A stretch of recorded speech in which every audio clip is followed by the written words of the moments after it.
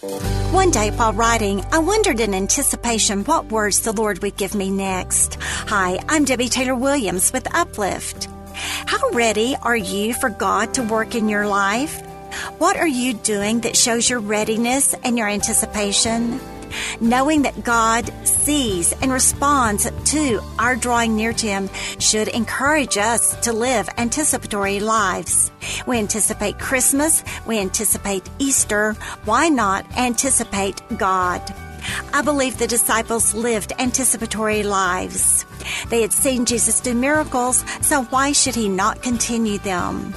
If you want to live a more anticipatory life, where you see God working, begin recording the daily praise from my email devotional, 365 Days of Praise, and Prayers of My Heart. Live an anticipatory life at DebbieTaylorWilliams.com.